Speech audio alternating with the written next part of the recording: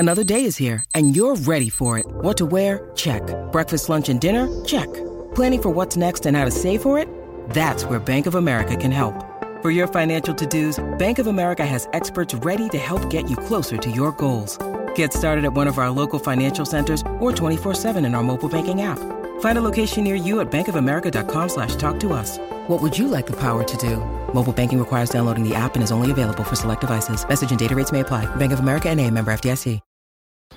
If you're thinking, I should go for a run today, but it looks like it could rain, Sierra says save on epic rain jackets. If you're also thinking, but I can't go out in these beat-up old running shoes, Sierra says save on top brand running shoes. And if you're still thinking, but I'm also busy performing brain surgery, well then we say, you really should have led with that. Sierra, let's get moving to your local store, like now. Go! Awaken your senses with a curiously refreshing Hendrick's Cucumber Lemonade. Curious how? Cue the aroma. Marvelous. Cue the taste. Magnificent. Cue the cucumber. That's the refreshing secret. Hendrick's is uncommonly crafted with cucumbers, roses, artistry, and imagination. Other gins are ordinary, but Hendrick's is refreshingly curious. Discover Hendrick's Gin cocktail recipes at hendricksgin.com. Please drink the unusual responsibly. Hendrick's Gin, 44% alcohol by volume. Bottled and imported by William Grant & Sons, New York, New York. Copyright 2024. Hi, I'm Avantika Chilkoti, host of the Modi Raj, a new podcast from The Economist. Narendra Modi has watched over a period of rapid growth in India, but he's also the front man for a chauvinistic Hindu nationalism. Now, he's eyeing another term as Prime Minister. What will it mean for India and the world? I've been trying to get inside his head. Listen now to the Modi Raj from The Economist, wherever you get your podcasts. From BBC Science Focus, this is Instant Genius, a bite-sized masterclass in podcast form. I'm Daniel Bennett, the magazine's editor. Right now, you might have noticed that the nights are drawing in, and we're all experiencing that familiar sense of dread as we look out the window and realise that the days are getting very short indeed. So, for today's episode, we're exploring what the Nordic can teach us about the psychology of coping with long, dark winters. And in particular, how our mindset, that's the way we frame a situation, can significantly affect how we deal with challenges. I'm joined by Kari Leibowitz, a researcher, writer and author who studies how our mindset can influence our health and well-being, often more than we think. And at the moment, she's currently writing a book called How to Winter, which examines the lessons learned from a raft of studies examining how the Nordic deal with polar winters, where the sun can disappear for months at a time. Mindset's something we've covered in the magazine before, and it's absolutely fascinating how much your mindset can influence your health. But I just want to start with the idea of a winter mindset, which is kind of what the focus of your book is. What drew you to looking at winter particularly, and the way we approach winter and different cultures approach winter? So I grew up hating the winter. I'm from New Jersey, just outside of New York in the US. I grew up at the Jersey Shore. So, summer is king there, grew up by the beach and really loved summer as the best season. And I hated winter so much, actually, that I went to university in Atlanta, Georgia, in part to escape the winters. That's a good idea. Yeah, it was great. And as part of my undergraduate studies, I became really interested in this idea of human flourishing and sort of positive psychology. So, historically, psychology was really focused on what goes wrong with people mentally, how we can diagnose and treat mental illness. But sort of in the recent decades, we've started trying to understand what makes a good life, what helps people thrive, what helps people sort of function at their best. And I studied contemplative practice there. So meditation, compassion meditation, Tibetan Buddhism, which is all sort of, ways of recognizing and cultivating your mindsets, these sort of contemplative strategies. And then when I finished undergrad, I was sort of looking for a new adventure. I was looking to get some more research experience. And I stumbled across the work of a man named Jar Vitterso.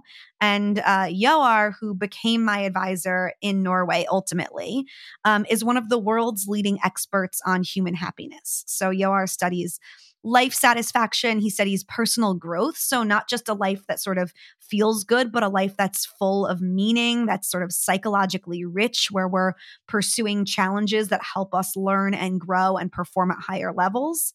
And I was really interested in working on a project with him because I just thought his research was so powerful and important. And I wrote to Jar, and I knew that he lived in Norway, but maybe I hadn't done enough of my homework because I asked if he might be interested in collaborating. And he wrote back and mentioned that the university he's at, the University of Tromsø, is the northernmost university in the world. And so that was when I realized just how extreme his winter was, the winter in Tromsø. And I started learning that in Tromsø, they're so far north, they're about 200 miles north of the Arctic Circle, that in the winter they have 2 months of the polar night. So this is the time where the sun sets and they get a little bit of sort of ambient light as the sun skirts below the horizon, but it never actually rises for these 2 months. Actually, in Tromsø, they'll be in the polar night soon. So it starts at the end of November and goes till the end of January. And I just thought that was really fascinating that this guy who's one of the world experts on human happiness lives in this place where the sun doesn't rise for 2 months.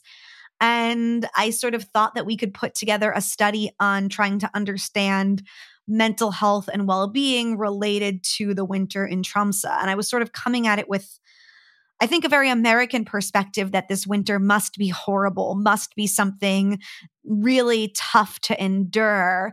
And Jar sort of told me, well, we don't really see that many differences in mental health in the winter here, as you might expect. And I thought, like, that's interesting. What's going on there? And that sort of led to our ultimate collaboration in my study in Norway. And so how I have to ask that, did you emigrate? Did you go live over there for a few years, and did you experience the long night? Yes. So ultimately, I wrote a grant proposal and I was awarded a US-Norway Fulbright research grant to go there for a year to sort of study this question related to winter well-being and to experience the polar night for myself. So I got to Tromsø in August. So it was still light out for almost 24 hours a day because in the summer they have the opposite of the polar night, which is the midnight sun, where the sun never sets. And I was there through June. And so I was there during most of the polar night, that time where the sun wasn't rising. And I got to experience the winter in Tromsø for myself. And so what did you find? We'll get to the, I suppose, the more scientific question of kind of what were the learnings, but just on a personal level, I wonder, as someone coming as a sun worshipper, arriving in Tromsø, did you find it difficult to adapt? It was funny because every person I told in the US about my project, that I was moving to this place in the Arctic, they would say things to me like, I could never do that. I would be so depressed. I hate the winter. People would ask me, people would say, are you going there to study why they're not depressed in the winter? And do you think you're going to get depressed yourself during the winter? And, I think this is one of the things that to me is so important about really spending time in a culture that you're trying to study and trying to understand, because I went there sort of with that mindset that the winter was going to be something to endure. And then when I got to Tromsø and I started talking to people about my study and I started telling them, that it was my first winter there, people were sort of offering their lay theories of why people thrived during the polar night. But most people were just talking about the things they liked about the polar night, the things that they were looking forward to, the things they were excited about. They talked about the polar night as a really special time of year, really magical for sort of the soft colors. I had a friend there who the literal translation in Norwegian for the polar night is the dark time. And she instead insisted on calling it the blue time to emphasize that it's not a time of total darkness. Instead, it's the time of really beautiful, soft light and soft colors. So they talked about sort of the beauty of the polar night. They talked about skiing and all sort of the opportunities for recreation in the polar night. They talked about coziness. So you might be familiar with the Danish word hygge. The Norwegian word is kuslig, but this idea of coziness that's really prominent and really important in Scandinavian culture. And so people just had a different perspective, a different attitude than what I was expecting, in this way that was making me more excited for the polar night and sort of easing some of my fears and concerns and dread, and making me see that, wow, there was going to be a lot of special stuff to experience during that time of year. So was that personal realization that sort of arriving in this strange, cold, dark place? I've landed in Tromsø. It's kind of an intimidating place to land, especially in the middle of winter. I don't know when you went, but I was there in the middle of winter, and I was like, "This is a serious place for serious people." Did your personal realization, did that then lead to where you started focusing your research? Was it that you seeing this mindset? Did you think, oh, there must be something to this? Yeah, I really started to see that the way people were talking about winter was different than the way I was talking about winter.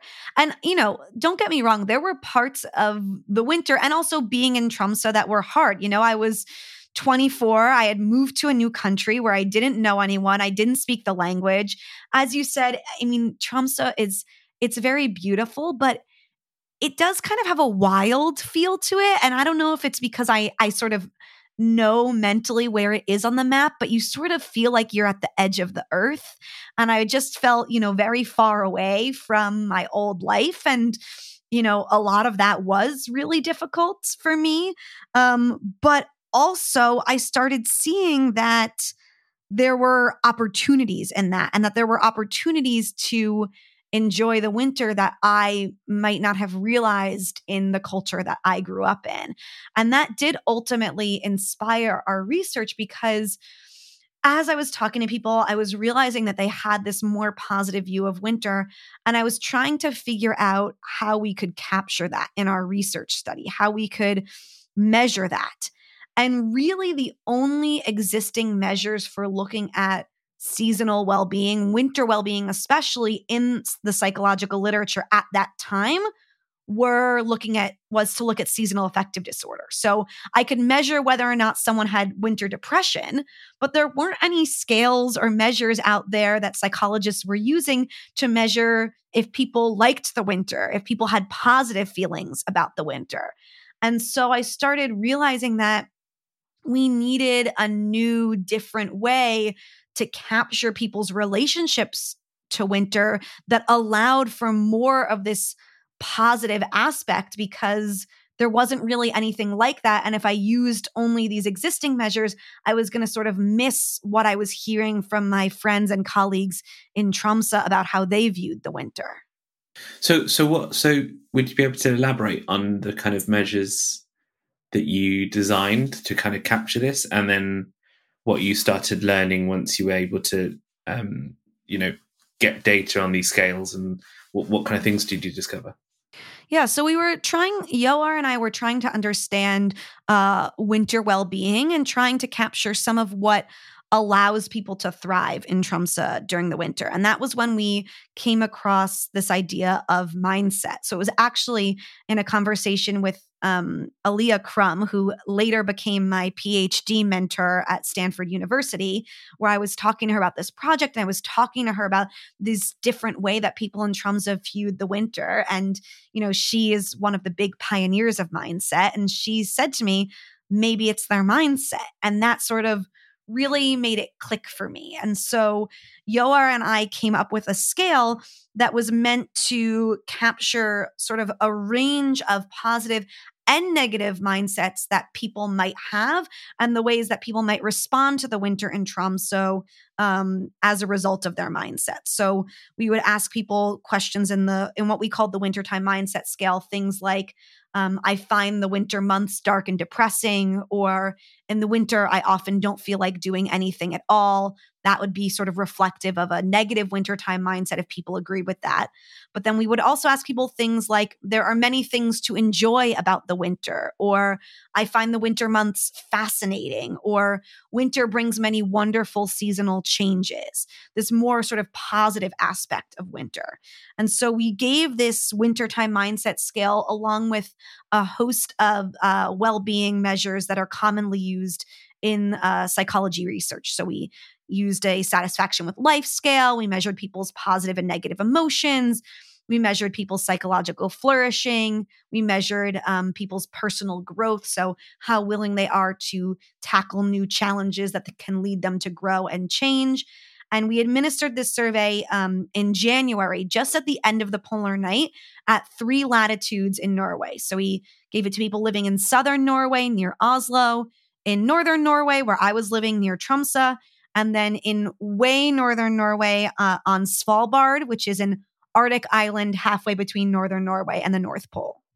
And so you looked at these groups, and I'm desperate to know, what did you find in terms of how their attitudes affected those other measures that you looked at? What was the kind of relationship there? First, we found that having a positive wintertime mindset was positively associated with every measure of well-being we looked at. So people who had more positive wintertime mindsets were also more likely to be highly satisfied with their lives. They're more likely to experience more positive emotions.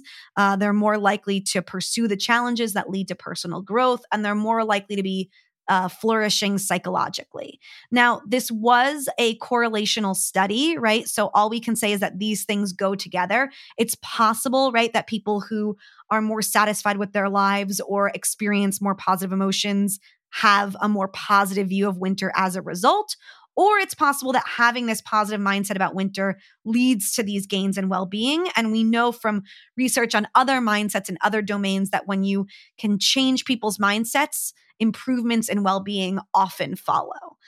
We also found another result that I thought was really interesting, which was we found that as you went farther north in Norway, people had a significantly more positive wintertime mindset. So people in Svalbard had the most positive wintertime mindset, then people in Tromsø, then people in Oslo. And I think that's really interesting because, you know, Oslo is on the same latitude as Anchorage, Alaska. So it's still very far north, and it still experiences sort of a long, cold, dark winter. But Tromsø is significantly darker, and yet they tend to have a more positive wintertime mindset, which might say something to me about sort of the need to embrace winter. If you live somewhere where the winter is so extreme, you sort of have no choice but to lean into the season. They're also all mad in Svalbard, aren't they? Yeah, so Svalbard's a really interesting place. I mean, so there's only about 2,000 people who live in the main town of Longyearbyen, and it's so remote and so extreme that actually if you leave that main town, you're required by law to carry a gun with you in case you encounter a hungry polar bear. So yeah, people living in Svalbard are very extreme and hardcore, and probably a more self-selecting group that you wouldn't move there unless you loved the winter. But Tromsø is more of a normal city. People are born and raised there. People move there for jobs, things like that. So the fact that they have a more positive winter mindset than people in Oslo, I think, still tells us something. So people listening to this might wonder, before we get, because I do want to ask you for some advice on how to prepare for the winter, particularly as we head into November and December and January. But I think people from the UK might be thinking, oh, yeah, well, you're in Tromsø, it's beautiful, there's this beautiful snowy landscape. Come to England where it's grey skies, ruddy rain, and high winds, and it kind of can blow the morale away from you. Do you think these lessons or these findings are still transferable to somewhere a bit more clement that gets a sort of different kind of winter? Definitely. I mean, I hear this a lot from people in the UK. People in the UK say things like, well, it's easy to love the winter when you have snow, but people who live in colder places say, well, it's easy to love winter when it, never gets below -5, and so everybody sort of thinks the grass is greener. But I do think, it's interesting because winter has multiple components that I think people struggle with. So one might be the cold, and it's undoubtedly colder in northern Norway than it is sort of in the UK. But another is the dark.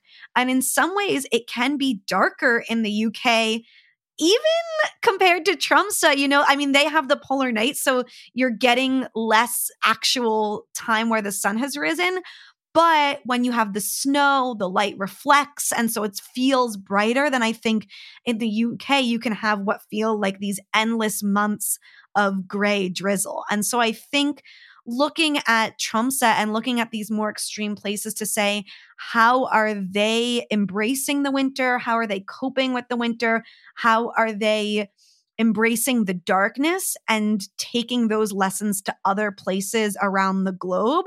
I think is really important and really possible. And I think that's what I really like about studying sort of extremes of human environment and behavior, is because those extremes often make it more obvious what kinds of things we can do, even if we live in a place that's less extreme. And I think when you live in a place like Tromsø, you can't ignore the fact that the sun's not rising for 2 months. You can't just try to put a coat on and get on with it. You have to adapt with the seasons. And I think the disadvantage for people elsewhere, especially maybe in somewhere like the UK, is that it's different enough that you feel it, but not so different that everybody is adapting their behavior. And so people try to just ignore it and then sort of wonder why they're unhappy this time of year or why it doesn't feel good.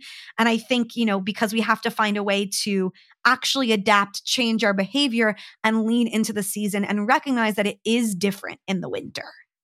Okay, so I think definitely we in the UK we love to complain that we've definitely got it worse, but I think I can see the benefit, as a lot of us do head into that moment, which I feel like it's about now, where you look outside every so often and think, oh no, it's already dark again.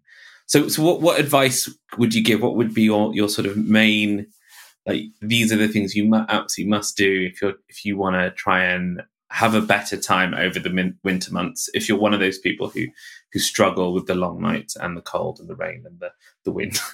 Yeah. Well, I try not to offer must-dos. I try to offer a winter mindset smorgasbord so that people can sort of pick and choose what things appeal to them, because I think there's not, a one-size-fits-all strategy. So I think the things that I observed in Tromsø that I've incorporated into my own life, that I've used with my students, that I'm putting in my book now, that I think really help people, one is to really find the opportunities in winter and make it special, right? So part of this is embracing and adapting to the change in the seasons, right? So that feeling of looking outside and being like, oh, shoot, it's already dark out. Nobody likes that feeling, right? I don't like that feeling. But if you have prepared for it mentally and you have something to look forward to when it gets dark out, then I think that can be a really powerful way to shift that feeling. So a sunset ritual at this time of year is something I really love. So making a cup of tea, pausing when the sun goes down, dimming my lights, lighting some candles so that I can do my work from 4 p.m. on in sort of this soft, cozy lighting, I think is really nice. And that's something that, I can't do that when it's light out until 8 p.m. I can't do my evening workout with the lights off only by candlelights when it's light out till 8 p.m. I can't eat dinner by candlelight when it's light out until 8 p.m. So really trying to lean into the season and say, what are things that are better to do in the dark, that are more special to do in the dark, and try to sort of take advantage of those things. So finding those opportunities, making it special. And I think we do a lot of this sort of leading up to the holiday season anyway, right? We love the coziness of the season. We love the Christmas lights. All of those things are special because it's the darkest time of year, because that light feels so good when it's dark outside. Another thing that I observed people in Norway doing is getting outside no matter the weather. And I think this can be especially hard when you live somewhere that is sort of damp and gray and cold. But Norwegians have this saying, there's no such thing as bad weather, only bad clothing. And I'm currently living in Amsterdam, and the Dutch have a saying, you're not made of sugar, you won't melt in the rain. And so this idea that, the bad weather is not a good reason to stay indoors, that you can put on your waterproof boots, you can put on your raincoat, you can get an umbrella, and you can go for a walk in the rain. And I think this is helpful for a lot of reasons. One is that we know that being outside in the fresh air is good for our minds and our bodies. Two is that moving our bodies, we know, is really good and provides sort of a lot of endorphins and a lot of feel-good hormones in our brain and our body. And three, because I think a lot of the negative wintertime mindset comes from seeing winter as a limiting time of year, when you're really focused on all of the things that you can't do that you like to do other times of year. And so showing yourself that you can get outside even in the winter weather is actually a really powerful way to see that winter is not limiting. And if you're listening to this and you're like, heck no, like that doesn't sound fun, my challenge for you is to just try it one time. Just say you're going to go 15, 20 minutes, bundle up and go for a walk. And I've done this with many students. I've done this in my workshops. I've done this with my family on Christmas Day, where I force people, or I assign my students to go for a winter walk and reflect on it. And it almost always is people saying, I didn't want to do it. I thought it was going to be miserable. It looked horrible out. And then I got outside and I was like, maybe a little cold for the first few minutes. And then I started moving and I warmed up and I was like, this isn't as bad as I thought it was going to be. And walking in the rain when you're dry, when the city is all, or the town or the country or wherever you live is all sort of misty and romantic and soft, can actually be so enjoyable and so peaceful. But I think we don't do it enough to recognize that it can be. So just give it a try. You can report back. You can let me know how it goes. So I think getting outside is also something that's really, really helpful for people. It's fascinating to me because, as you were saying, that a lot of this sort of stuff also, I suppose, rings a little bit true with a lot of traditions, which I think the Nordic kind of embrace as well, in terms of, candles, light, the festival of light that Christmas becomes, the Christmas Day walk. I don't know how much of an embedded tradition that is, but going for a walk on Christmas Day is a tradition in my family, lest we kind of our joints set as after Christmas dinner. But I guess someone listening who might be cynical of this stuff might wonder how much of this sort of idea about mindset, you just need to change the framing of the situation. How effective is that really? So I just want to ask, it's quite a new area of psychology, really. And you mentioned Alia, whose work we've covered before. But what do we know about how powerful an effect changing your mindset can have on you psychologically and even biologically?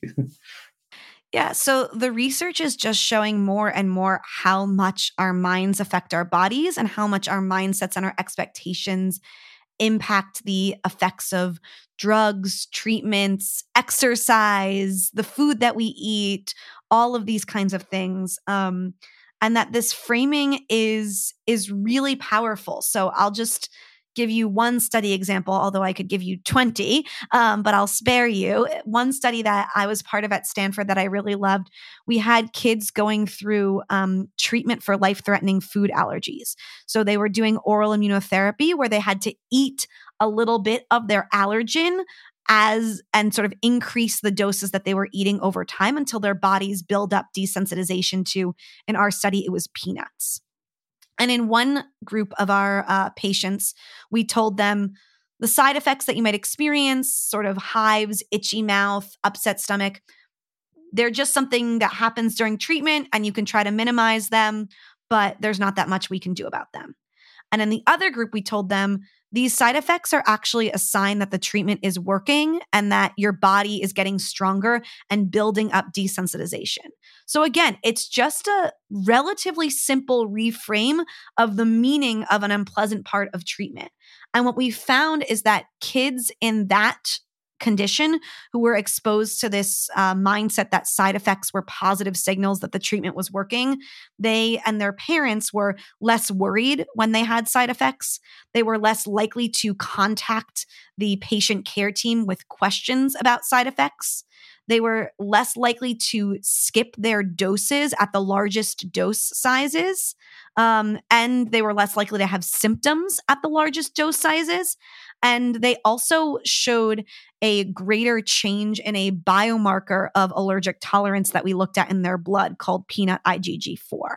So this is just one study. There's many, many showing, but I think this idea that how we think about things influences our biology, our physiology, and also our behavior is just being shown more and more and more. And expectations matter because they influence our motivation, right? If you tell yourself going outside for a walk is going to be completely miserable, of course you're not going to be motivated to do it.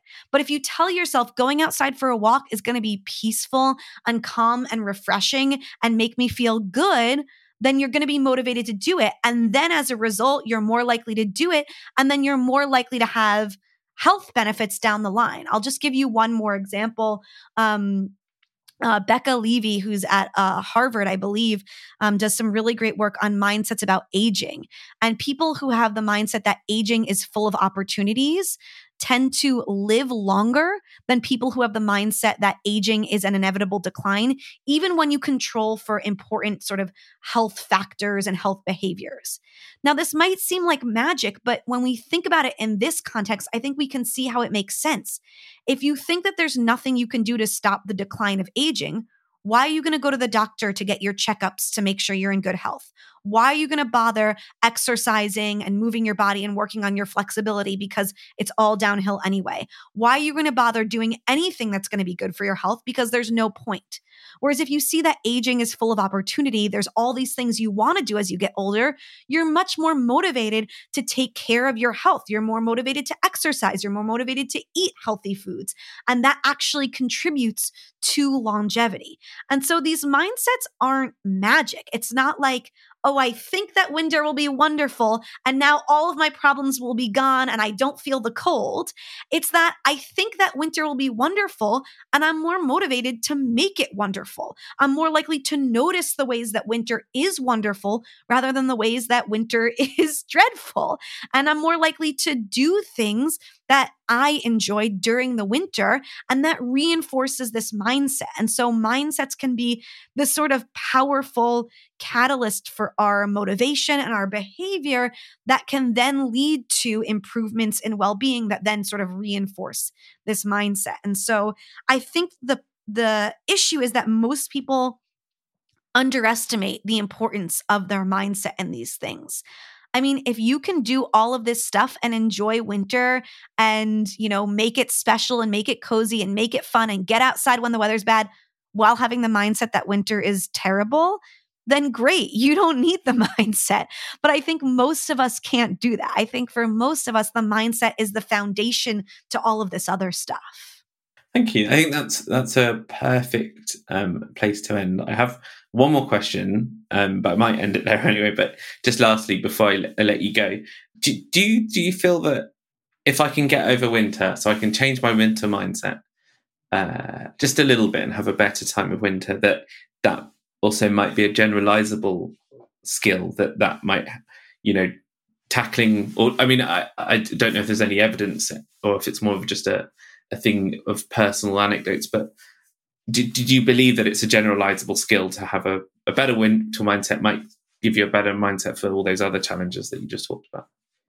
I think so. So I think that, practicing growing our sort of mindset muscles and noticing when our mindset is helping or hurting us in terms of living the way we want, feeling the way we want, achieving the things we want to achieve is a skill that you can learn. And one of the things I really like about winter mindsets is I think they're at the right intersection of challenging but accessible, right? A lot of us struggle with winter, but it's not changing your mindset about your cancer diagnosis, which there is research from the Stanford Mind and Body Lab about a mindset intervention that sort of improved well-being for patients going through cancer diagnosis, led by my colleague Sean Zion, but we don't have time for that right now. That's the next episode. Yeah. Yeah, but the point is, changing your mindset about something that is really traumatic or really difficult, right? Like a serious health diagnosis, like losing your job, like, a divorce, something that is really traumatic in life, that's really hard. And I think practicing changing your mindset about something like winter is practice in A, showing yourself that it's possible to change your mindset and cultivate a more useful mindset, and B, seeing the feedback loops, seeing how you feel, right?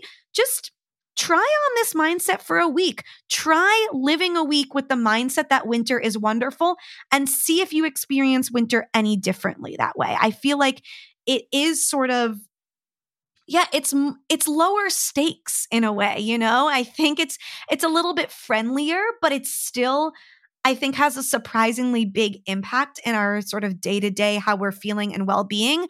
And once you see that you can do that in relation to winter, you start to recognize A, how powerful our mindsets are, and B, you start to sort of have the confidence that, yeah, I can work on my mindset, that is something within my control that I can cultivate sort of intentionally and deliberately. And so I think that for me, wintertime mindsets are powerful because, yes, we could all use a little bit more well-being in winter, but also because, we can think of winter as a metaphor, right? We can think of it as any challenging season in our lives. And once you've practiced changing your mindset about a literal winter, then you might be that much better equipped when it's time to use your mindset to help you through another difficult season of life. That was Kari Leibowitz there, talking about how your mindset can influence your health and well-being. If you'd like to find out more about how to get through the long, dark winter months, keep your eyes peeled for Kari's book, How to Winter, Harnessing Your Mindset to Embrace All Seasons of Life. I believe it will be out next year and published by Pan Macmillan. And I think we'll definitely have her back on the podcast when the book's out, and indeed in the magazine. So keep your eyes peeled for that. Thank you for listening. The Instant Genius podcast is brought to you by the team behind BBC Science Focus magazine, which you can find on sale now in supermarkets and newsagents, as well as on your preferred app store. Alternatively, do come find us online at sciencefocus.com.